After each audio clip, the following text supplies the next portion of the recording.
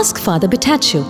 Father Betacho Matthew OSST belongs to the Order of the Most Holy Trinity and of the Captives, the Trinitarians. He serves as a Secretary, Vice Provincial of the Order in India and is currently the Chaplain of the Jesus Youth International Formation Team.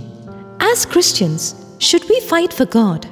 Do we use violence or keep our calm? Primitive people believed that their gods needed human support in the form of animal and human sacrifices in order to live.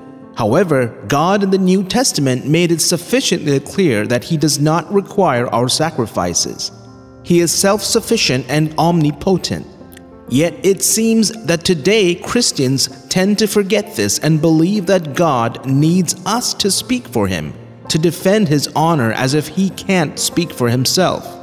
There seems to be a growing intolerance among believers when others reject Jesus. But how did Jesus respond to such rejection in His life? When the Samaritan village refused Him hospitality, James and John wanted instant retaliation when they asked, "Lord, do you want us to call fire down from heaven to destroy them?"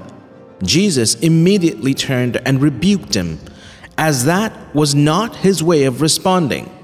For God did not send His Son into the world to condemn the world, but to save the world through Him.